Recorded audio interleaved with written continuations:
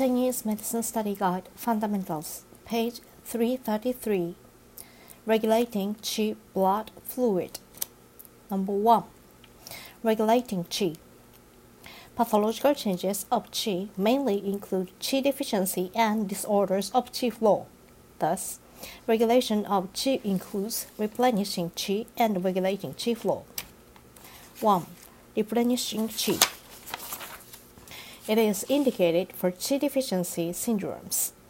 Qi deficiency caused by insufficient generation of Qi is closely related to the spleen, lung, and kidney.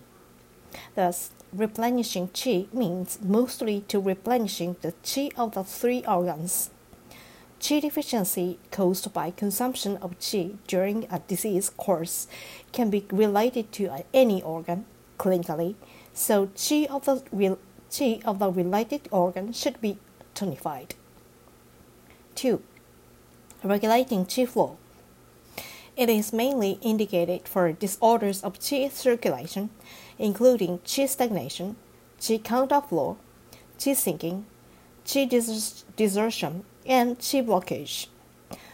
The respective treatment methods are promoting Qi flow, lowering Qi, raising Qi, dispersing Qi, and consolidating Qi.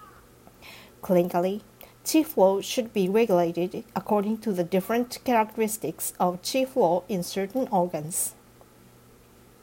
Number 2. Regulating blood.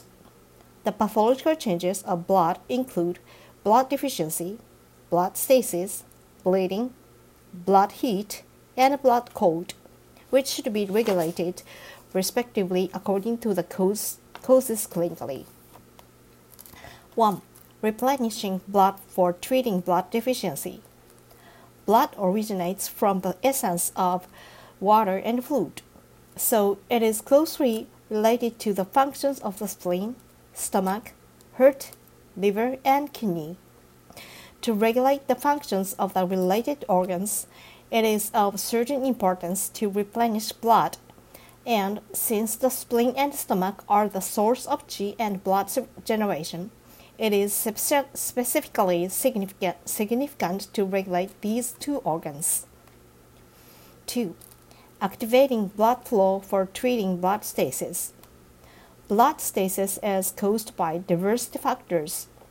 If from Qi stagnation, it should be treated by promoting Qi flow to activate blood circulation. If from Qi deficiency, by tonifying Qi to activate blood circulation.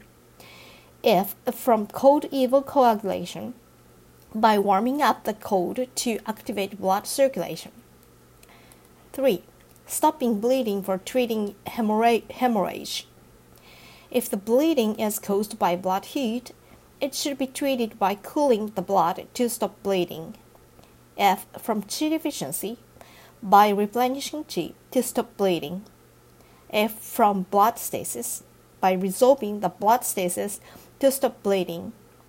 If massive bleeding causes exhaustion, the method of tonifying Qi to consolidate it and save it from collapse must be taken immediately. 4. Clearing up the heat to cool down the blood for treating blood heat. 5. Warming up the channels to dissipate cold for treating blood cold. Number 3. Regulating body fluid. 1. For treating deficiency of body fluid, the method of nourishing in to produce fluid should be undertaken. 2. For treating retention of body fluid, the method of resolving dampness and discharging water should be applied. Water dampness retention has various pathological changes. Those with excessive dampness should be treated with method of dampness resolving, dampness discharging, or dampness drying. Those with edema should be treated with inducing urination to alleviate edema.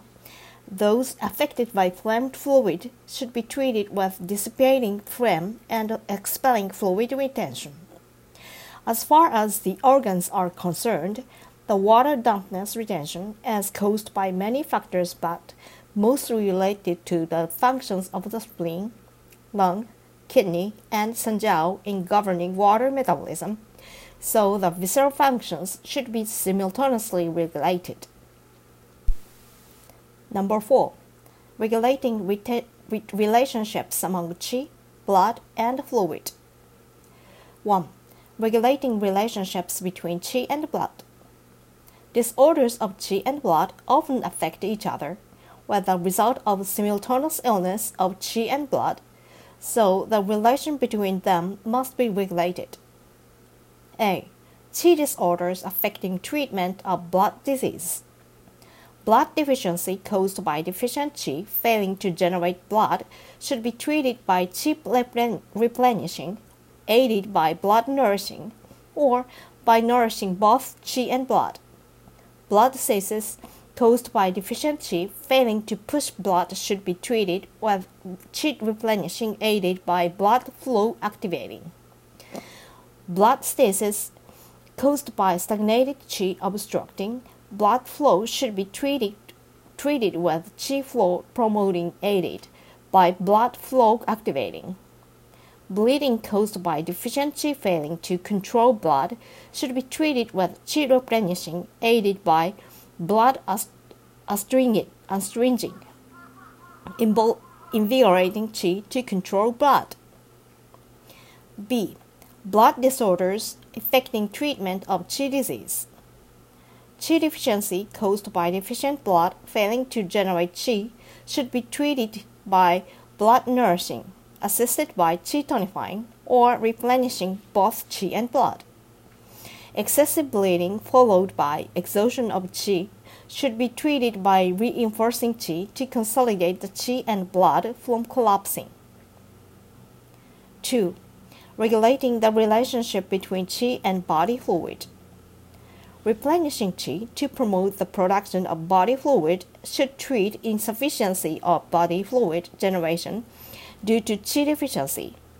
If disorders of distribution and excretion of body fluid due to qi deficiency or qi stagnation cause water dampness phlegm fluid retention, it should be treated by tonifying qi to promote fluid circulation or to discharge water.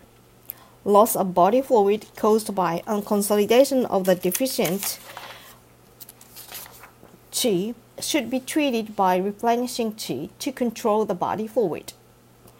Treatment of qi stagnation caused by fluid retention should be aided by qi flow promoting to resolve the stagnation. Finally, qi replenishing aided by fluid regenerating should treat exhaustion of qi due to depletion of body fluid. 3. Regulating the relationship between blood and body fluid. Blood and body fluid often affect each other pathologically. Massive loss of blood consumes body fluid, and massive loss of fluid leads to empty blood vessels, or depletion of body fluid causing lack of blood. Thus, the method of nourishing blood to promote the production of body fluid should be applied alongside the etiological treatment.